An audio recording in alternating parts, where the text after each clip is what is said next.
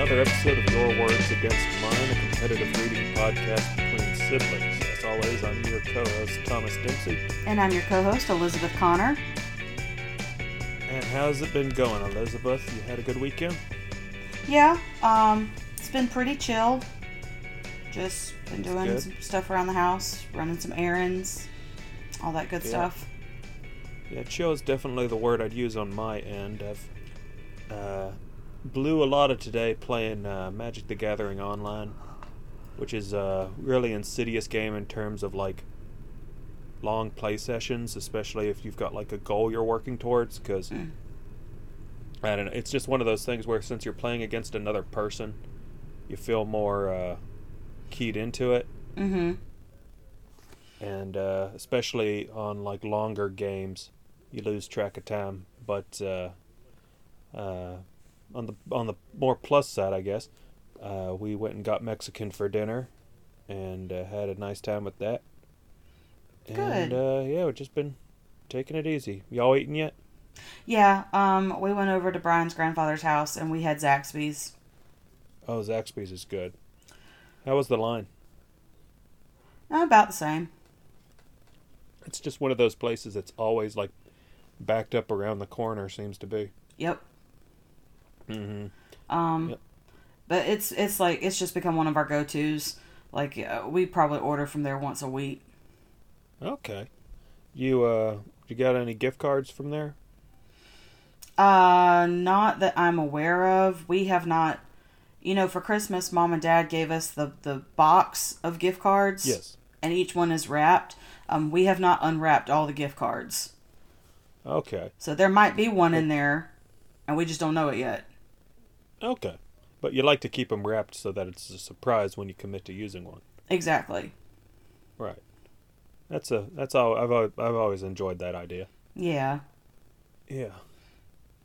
But you had anything going on apart from the old reading grind?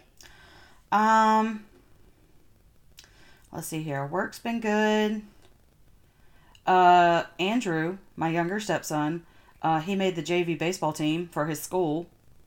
That's good. So it's baseball. Yeah, baseball. Okay, yeah, that's good. I don't know why. Maybe I misheard. Maybe somebody misspoke. I don't know. I thought it was basketball.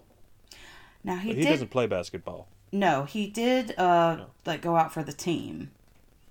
But okay. he was not selected this year. Okay. But he did make the JV baseball team. So so JV baseball is typically, I guess if you think about it in traditional terms, JV kind of serves like 9th and 10th grade. Mm-hmm. And then varsity is like 11th and 12th. That is definitely not strictly speaking.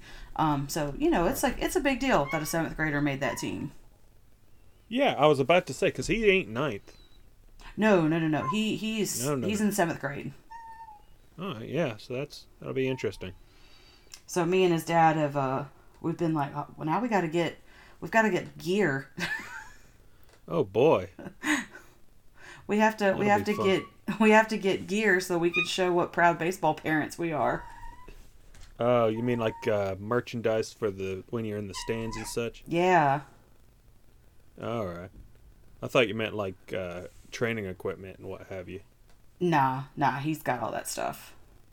Okay. And cool. Bernie is joining me tonight. Yeah. I would have Feisty in here, but she's, I think, chilling in the living room with the other cats. Okay. I think we're at a point where she doesn't have to be shut up with me every night anymore. Mm-hmm. And it's interesting. Last night, in fact, I believe she spent the night sleeping with Mom and Dad.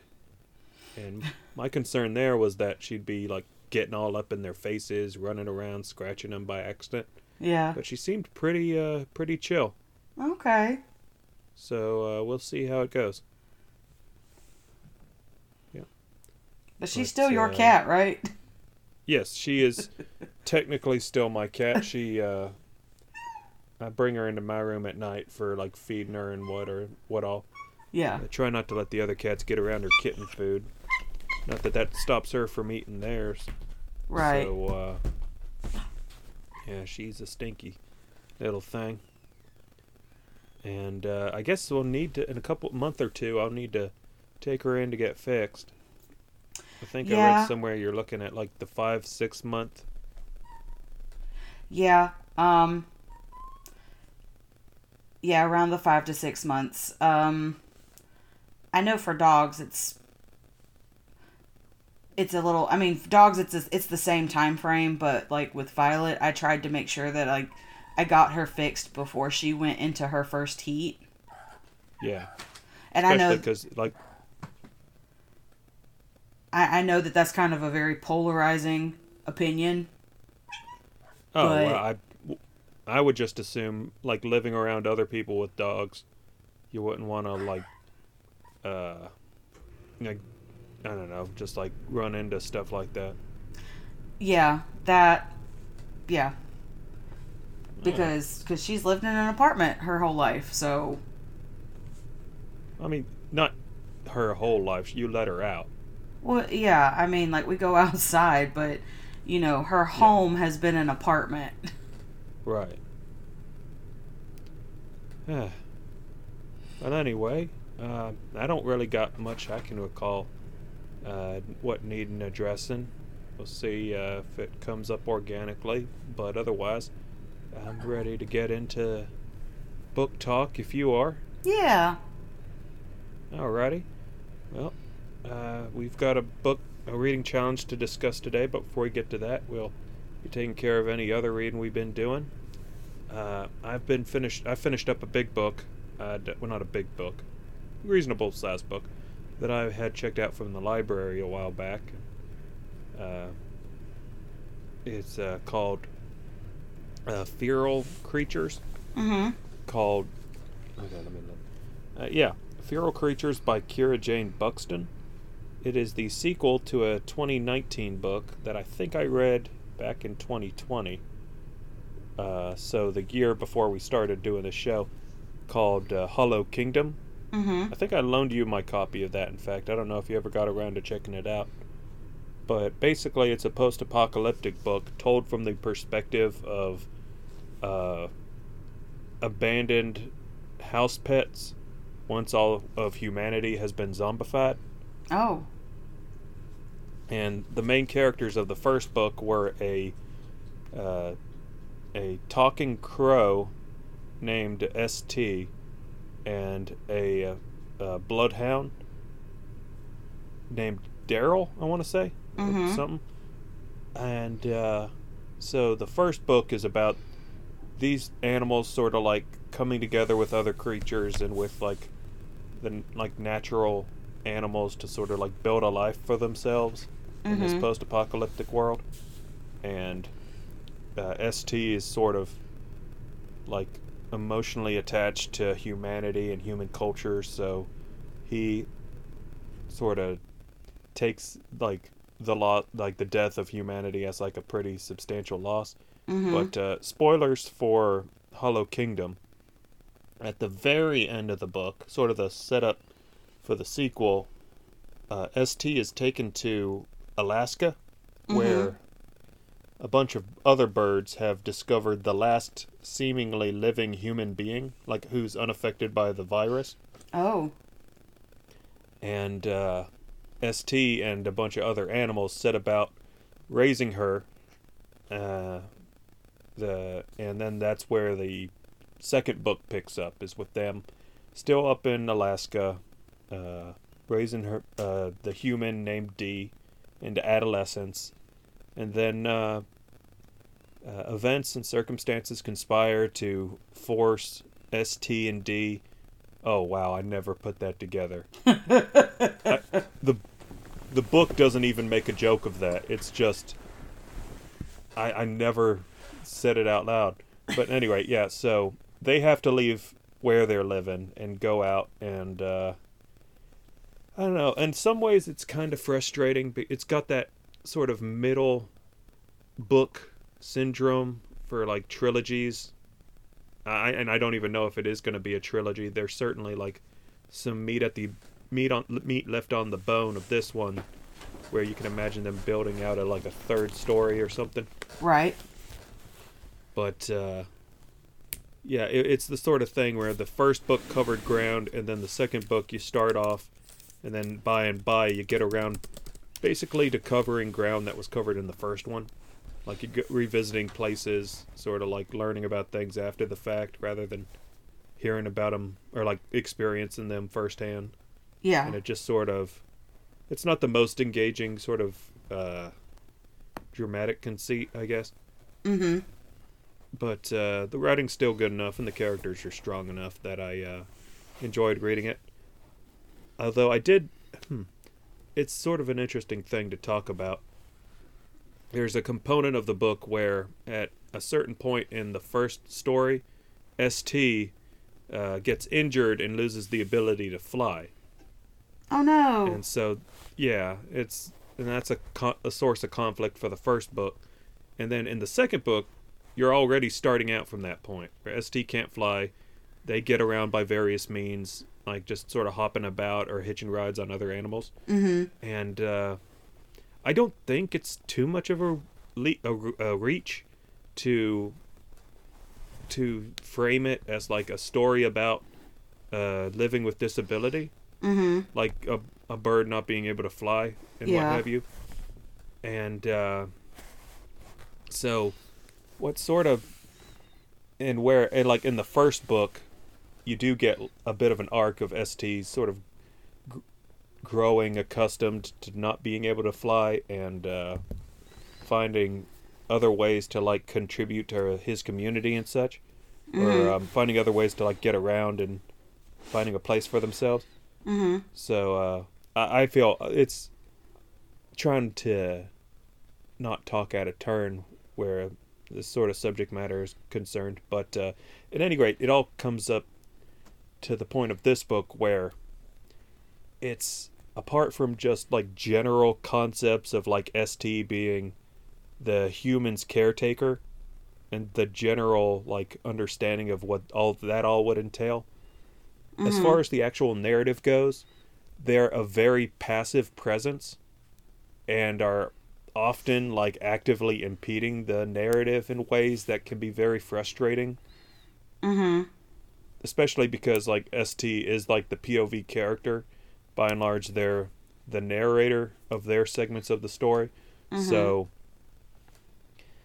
like if there's something outside of ST's understanding, then we don't have like, it's very much played like that. Like what ST is saying is accurate up until it's not. Okay. And it just sort of gets frustrating because it does feel like they're, for as much agency and involvement as they had with the first story, after a certain point, especially in this book, they sort of stop being a driving force for the plot. Mm-hmm. And it very much becomes D's story, which you don't get much interiority from D outside of like ST's perspective of her. Mm-hmm. And so I did enjoy reading it, but the whole thing just sort of felt like a drop off from the first book. And okay. I think best I could say is I'd be interested in seeing how the series wraps up if a third book does come along. Okay. Yeah. So that was my book. That was the one thing I read apart from the other thing we'll be talking about. Okay. I read 4 books. Oh, and they were all part of the same series. okay. So I completed a series. And so I read all 4 books in the Maze of Shadows series, written by Catherine Ann Kingsley. And so like, and these books all have to deal with like the Fae. Oh yeah, fairies. Yeah. And it goes along the, and you know, I feel like out of all of like the fairy or the fae stories I've read, like I feel like there's different tropes within that genre or subgenre. Right. So this one deals with like the Seelie versus the Unseelie. Okay. So you have like, do you know what I'm talking about when I say Seelie and Unseelie? Seelie and Unseelie. I mean, I'm not familiar with the terms outside of just... Yeah. So Seelie is the daylight and Unseelie is the nighttime. Okay. So in this particular series, they are all one race. They are all the Fae, and they all live within the same world. However, they exist at different times. Right. So the Seelie are part of the world when it is daytime, and then they go into their homes at twilight, and the Unseelie come out at twilight, and then at nighttime, the Seelie live in the world. And it's not just the people who are different in this world in night and day. Like, the actual environment changes. Like, the trees change, the animals change. Like, there are major magical changes that occur once the sun sets and once the sun rises. So anyway, that's what we're dealing with in this series. Right. And the first book opens with a human who's also a witch, and her name is Abigail. And Abigail lives in a little cabin, a little one-room cabin outside of a town. She has been abandoned by her husband, so she's living like somewhere in England, because it talks about her husband just up and telling her one day, I'm going to go to the Americas and seek our fortune, and I will send for you later. And then he just never does. Right. So she's been abandoned by her husband. She receives a notice that her husband has sold the home and the property out from under her, and the new owner is giving her a month to get out. And so when we first meet her, like, all of this has already transpired, and she's got like 3 more weeks before she's supposed to leave her little cabin. Okay. And she doesn't know what to do. She's just very upset. And then she is visited by a stranger. And the stranger, like a hermit stranger. Well, the hermit stranger is, of course, not a hermit stranger. The hermit stranger is actually Valroy, the prince of the Unseelie. Okay. And so he takes her back to his kingdom, and he's like, I'm going to marry you. Because he cannot assume the throne and become king until he is married. And nobody wants him to be the king, because when he becomes king, he's going to initiate war on everybody. Okay. The Seelie, the humans. If there's any other worlds that he can find, he's going to declare war on them. So nobody wants him to get married and assume the throne. But of course, he lays forth a task for her, and he's like, if you can solve my maze in this amount of time, I'll set you free. And if you can't, then you have to marry me.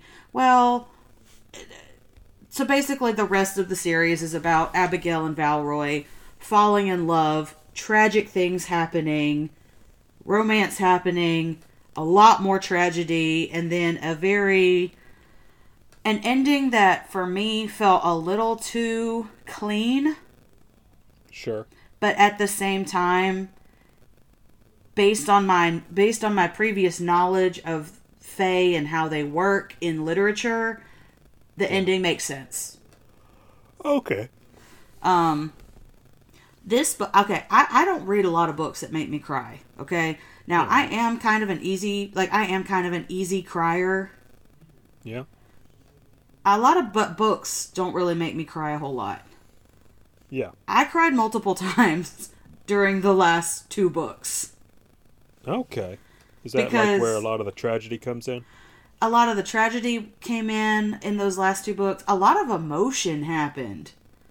A lot of like self-discovery, a lot of discovery of the other person. Just a lot of emotional stuff happened, and it was sad, or it was overwhelming. And yeah, so I would say if you're going to investigate this series, if you make it to books 3 and 4, you need to get some tissues. Okay. Alrighty. Well, you mentioned a 4-book series, and I didn't know if you'd pulled the trigger on that book series you texted me about earlier this week. I had not. I wanted to talk. I wanted to talk about it on this episode, and then I will read it and give an update on the next episode. Oh, you don't need to feel obligated to do that. But, I mean, you know, I did it for the... You remember the Shifter one with the gingerbread man? The gingerbread man, yeah. Yeah, I feel like this is, like, up there in terms of ridiculousness. Well, I mean, maybe worse. Probably worse. Yeah, I'd say probably. Should we tell people what it is? Yeah, so I was scrolling through TikTok. Was this last week? And I come across a TikTok about how apparently there is a series about apparently how there is coronavirus erotica. And I'm sitting here like, okay, coronavirus romances have like been a thing since the beginning of the pandemic. But it's always been about, like, how people are finding love during the pandemic, you know? Right. Now, I haven't actually read any of those books. I just know that they exist. No. This is where a doctor who's, like, working on trying to cure COVID. Yes. COVID somehow becomes humanized, and, like, she actually falls in love with the actual virus. Yeah. Oh, Bernie's upset. Bernie is so upset. And this is also a 4-book series. And I have a feeling it's because each book is where we are introduced to a new variant. Oh, no! So I think this is also a coronavirus reverse harem series. Oh, gosh. Oh, my goodness. Oh, wow. Oh. But, like, book one is called Kissing the Coronavirus. And it's of a woman kissing a green man who's got, like, I don't know, like little virusy things popping out of his body. I don't know. Oh, man. Hey, Bernie. I'm sorry, Bernie. I'm sorry, Bernie. Say, Mom, don't read that. Don't do it. Well, if that's everything we've read otherwise, you want to take a quick break before getting into this week's reading challenge? Yes, let's do it. All right, we'll see y'all in a minute. Welcome back to Your Words Against Mine. Thank you again for sticking with us. We've got ourselves a reading challenge to discuss for this week. Elizabeth, shall you take the wheel or shall I? I can. Before I take the wheel, though, I have a confession to make. Yes. I didn't finish the book. Oh my goodness. My every dream has come true.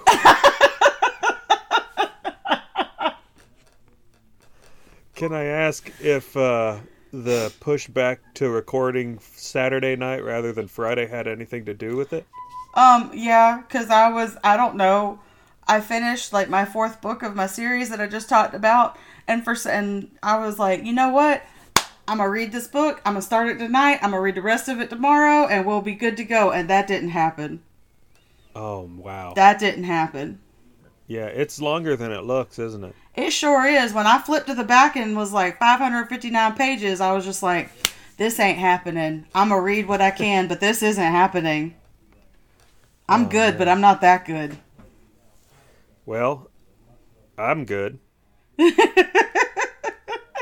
I read the book. I get the words. And because I didn't read it, you actually get double. Yeah, that's right. Oh, man. So I guess we should talk about what the book is now. Yeah. Yeah. All right. So, yeah. So I read up until like chapter 17. Okay. So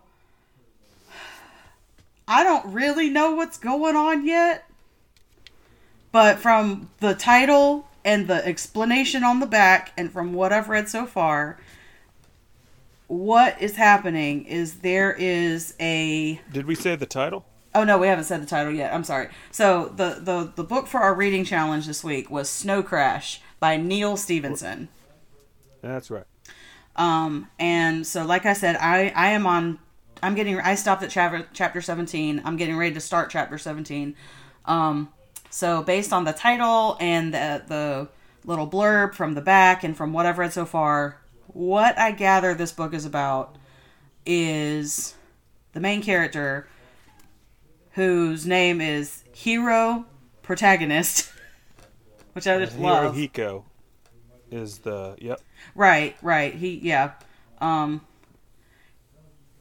is a hacker / swordsman / pizza delivery driver who has to figure out what's going on with a virus that is both a computer virus and also like a real virus.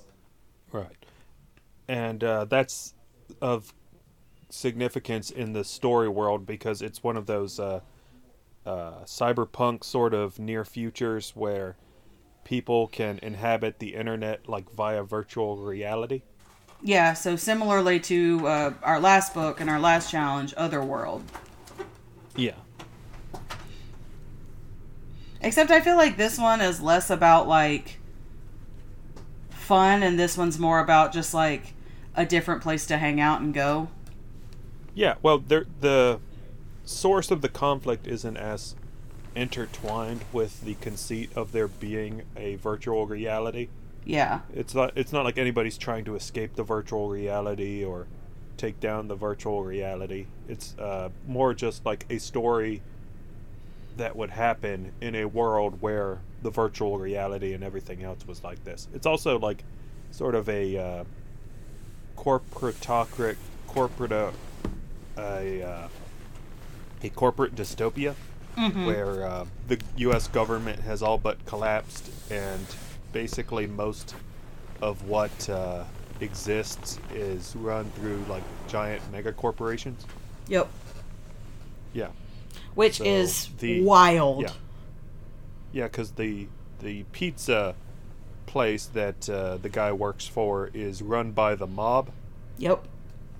Who are like just sort of allowed to go around doing what they do in this world. And there's also like a plot element of like basically businesses being their own sovereign bodies that can have like what are they called? Like embassies? Yeah. Yeah. So you can like go to a franchise and seek asylum. Yeah. And then of course there's just like there's more grounded elements, like our main character lives in a one of those storage locker things. Yep. And he's friends with a girl who is like a sort of freelance courier who traverses mainly by way of skitching. If you're familiar with the art of skateboarders catching rides on the back of other larger vehicles. Yeah, and that's also a lot fancier. Right. Because they got devices to help them. Yeah, so I've looked it up in my book at chapter 17. You should be at the concert portion where I think Hiro's roommate is in a rock band and they are holding a concert out by an overpass. Abandoned overpass. Yeah. And so some stuff's been going on there. Basically, the whole first part of the book is the origin story of Hiro and this courier girl named YT, short for yours truly, have met up while Hiro was on a job and have sort of become like loose partners in terms of like the information trade. Mm-hmm. Because in addition to delivering pizzas, Hero's main job is basically just to collect whatever loose information he can get, file it with the in-universe equivalent of the Library of Congress, and then collect royalties for anybody who wants to acquire that information. Yep. And so... Question. Yes. Was Hero's age ever specified? Yeah, I believe he's in his like mid-20s, mid to late 20s. Okay. So because I know YT's age, like she's like, I remember specifically, she's 15. Yes, she is much younger than him, and I'll take the worry out of your head right now. Not to say that the story doesn't go to some places, Yeah. but Hero and YT are never like romantically entangled. I kind of figured as much because of I don't know, and I guess it could have changed. I guess I can't put too much hope into the foreshadowing that I read, but like YT has a thought and then about Hero, and then she's kind of like, well, if he's willing to do this, then he probably has more like scruples than to like mess around with a 15-year-old. Right. And there's a character like referred to, YT's boyfriend, who never actually becomes a part of the story. But, oh yeah. Yeah. So it just seems more like a sort of casual thing. Not to say that the story doesn't go places. So if you did want to continue it on with it, like for your own edification, it's just sort of brace for that. Okay. But so anyway, just thinking in terms of like what you've read up to, it's kind of funny. You are really kind of at the precipice of where the story begins. Yeah. It's like the concept of Snow Crash has just been introduced as this virus, or this drug/computer virus that infects you like online and impacts your like mental faculties. Yeah. I guess for the modern reader, the logline could be that you could think of this book as like, and there's an element of this book that really sort of caught me by surprise, but actually makes a lot more sense when you look at Neal Stephenson's later works. There's a way to view this book as kind of a combination of Ready Player One meets oh goodness, what's it called? The Da Vinci Code. Oh, okay. Because was there any interactions between Hero and Juanita? Yes. Yes. They ran into each other at that club in the metaverse. What's that called? Right. The Black Sun. Yeah, they met in the Black Sun. You also got like a rundown of their history. Yeah, okay. So Juanita's like kind of a religious person in her own right, kind of a religious scholar, and as the book goes on, you come to learn that the origins and sort of animating force behind the Snow Crash conspiracy has ties to like ancient Sumerian like religious doctrines and the way that language manifests in the human mind. That makes So I've met the librarian. Yeah. Oh, yeah. They've introduced the librarian. They've introduced the librarian, and like he went on like a little tangent about like Babel and Babylon. So that makes a lot more sense. Yeah. Now they have it like another 5 or 6 passages between Hero and the librarian, where it's basically just Neal Stephenson going off on like old world studies and like it's kind of difficult to parse how much of what is conveyed in the book is like actual like IRL scholarship and how much is just sort of like drawing on a general sense of like conspiracy theory writing.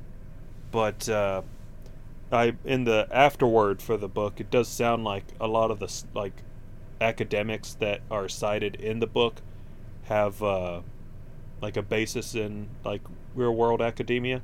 Mm-hmm. So it's definitely the kind of thing I guess would send you down a Google hole or wiki hole. Yeah.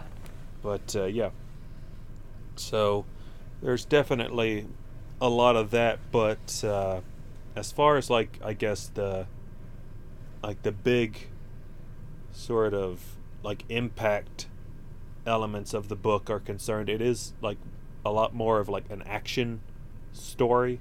Mm-hmm. Like at this point, you've had the early stuff with Hero and YT delivering the pizza, and Yep. there's like the sword fight at the Black Sun, and you actually stopped reading right before a really interesting chase scene Okay. where they've introduced the character of Raven, Yep. who's sort of like the go-to antagonist for the story. Mm-hmm.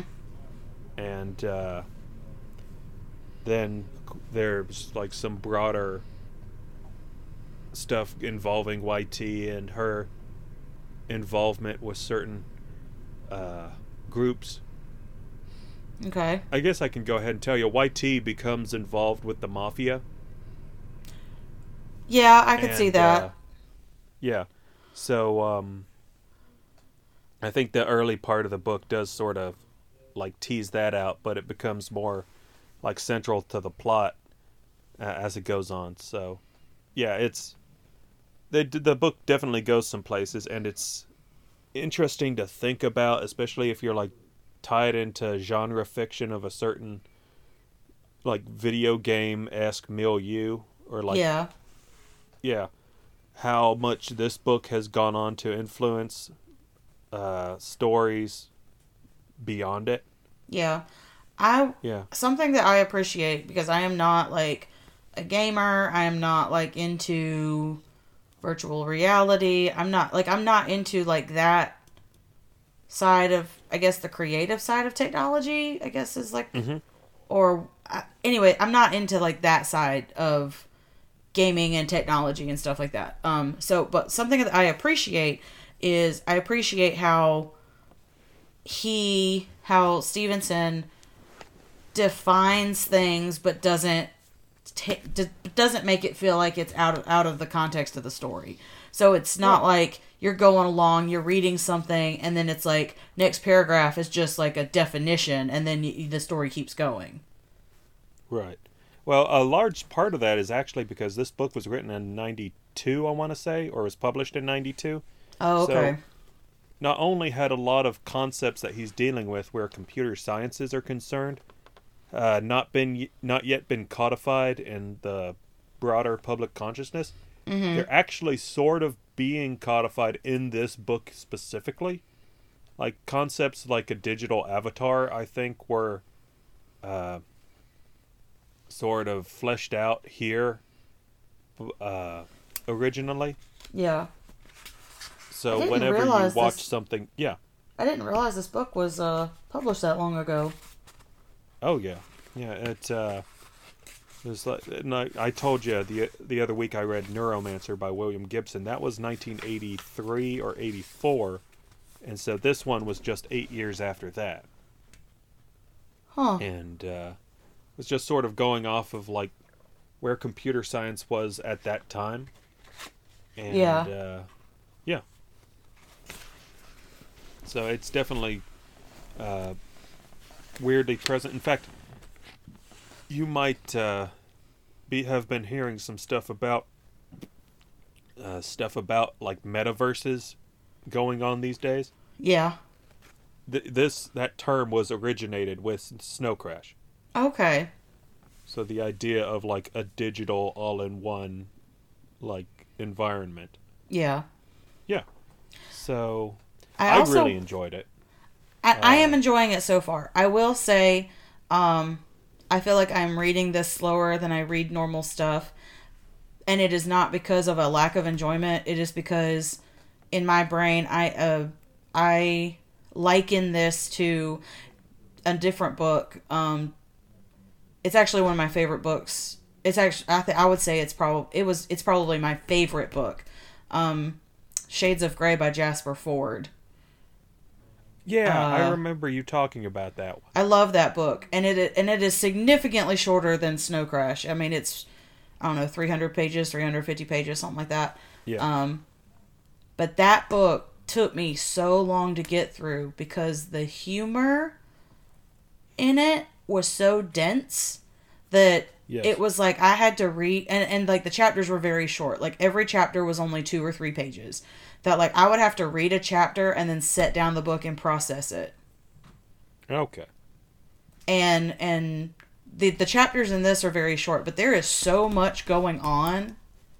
Right. That I feel like I have to like read a little bit and then sit it down and process it. I get you. And also, because of how big this book is, the books that I typically read and that I read so much of, they're like 200 to 300 pages. Okay. And I'm on I just finished page 164, and we're still like getting some world building going on. I mean, like, yes, from what you said, we're getting into more of like the action and we're starting to get more into the storyline. But we're almost 200 pages in and like world building is still going on. Right. Yeah, that pretty much carries on through to the end. Uh-huh. You're always going to be like going to new places and having that sort of element of history and broader context laid out for you. But I do enjoy the way like Stevenson keeps things moving at a fairly brisk clip whenever he's not like engaging in the more like intrigue heavy elements of the story. Right. Yeah. So like whenever a character is going to a place or meeting someone or actively doing something, I think the writing moves along at a fair clip. Mm-hmm. Yeah. Oh. But yeah, I'm glad you're enjoying it so far. I am, and I am going to finish it. Obviously, the word total is not going to count, but the book will count for like my yearly reading goal. Sure. So. Okay. Yeah, and now you'll be able to take your time with it if that helps. Right. Yeah. So, I need to add this word total to my larger reading total real quick. Okay, do you want me to do my word total first? Yeah, while you do that? Okay. So, since our last episode, I've read 4 books, which brings my subtotal which brings my word total for the past 2 weeks to 346,554 words. That brings my total for this season up to 1,717,027 words. And for the your words against, or my words against me, my own words against me, challenge, I'm currently sitting at, what is it, 17%. Okay. From last year. Of last year's word total. Yeah, of last year's word total, not where I was like at this point last year. Okay. So yeah. I read those 2 books, Feral Creatures by Kira Jane Buxton and Snow Crash by Neal Stephenson. Word count of 108,451 for the Buxton and a word count of 174,408 from the Neal Stephenson. And add on to the bonus for the reading challenge, that brings my current word total up to 893,172, which puts me ahead of this time last year in my reading goal. Mm-hmm. And as far as like my previous reading total, puts me at 20%. All right. And how much did you say you were? I'm at 17%. Okay. So that's neat. Yeah. So you're still ahead with the raw word total. Mm-hmm. But yeah, that's the fun thing of sort of diversifying your like axes, I guess, for reading challenge parameters. Yeah. Yeah. So that's cool. And now that we've gotten all that discussion done, we've got a new word challenge to go out. Yep. And I think it's appropriate that you've been talking about the book series that you've been reading and all the other book series that you've been into so far. Because there is a book series that I've had on my bookshelf in its entirety, or its near entirety, as the case happens to be, that I've been meaning to get into for a while now. And feel like I'm finally going to take the plunge and feel like bringing you along with me. Well, it can't be the Murderbot series, because we did that last year. That is right. That is right. Nope. The book I am having you read is the first book in the Aubrey and Maturin series called Master and Commander. Are you familiar with the movie Master and Commander Far Side of the World? No. This is a series of books based around I want to say 17th or 18th century like ocean vessels. Mm-hmm. Basically, it's like, you know how the analog for Star Trek is that it's like 24 like however many years in the future, and it's everybody on a spaceship, but it's basically like a naval ship.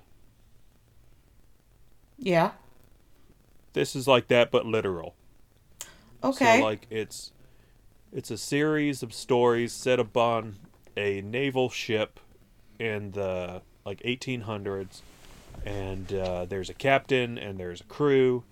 There's like, I believe Maturin or Aubrey, one of them, is the name of a naturalist who is sailing along with the crew as they go about to places. And yeah, it's a book. I found the series like in its entirety at a charity book sale that happens every year up in Greenville, and I was able to get the bulk of the series that I hadn't collected yet for like, I don't know, like $15. Mm-hmm. It's a 20 book series so far. The author passed away while writing the 21st volume. Uh-huh. So it's not, strictly speaking, a series that seems to be built around like an end goal. It's more just like one of those series where the guy has these characters that he's been writing, and he just writes new stories for him every book. So that's your reading challenge for a month from now, is to read the first book in the Aubrey and Maturin series, Master and Commander, and I will be reading along with you. And look forward to seeing you in the next episode, and we look forward to hearing from y'all, our listeners. If you want to follow us on social media, Elizabeth, where can they find us? Okay. So you can find us on social media at Your Words Podcast. You can find us on Facebook, Twitter, Instagram, TikTok, Literally Club. You can also find us on our website at yourwordspodcast.com, and you can shoot us an email at yourwordspodcast@gmail.com. That sounds good. So I'm going to let y'all get on your way. Elizabeth, it's been a pleasure as always. Yes, it has been. It has been a pleasure. Yep.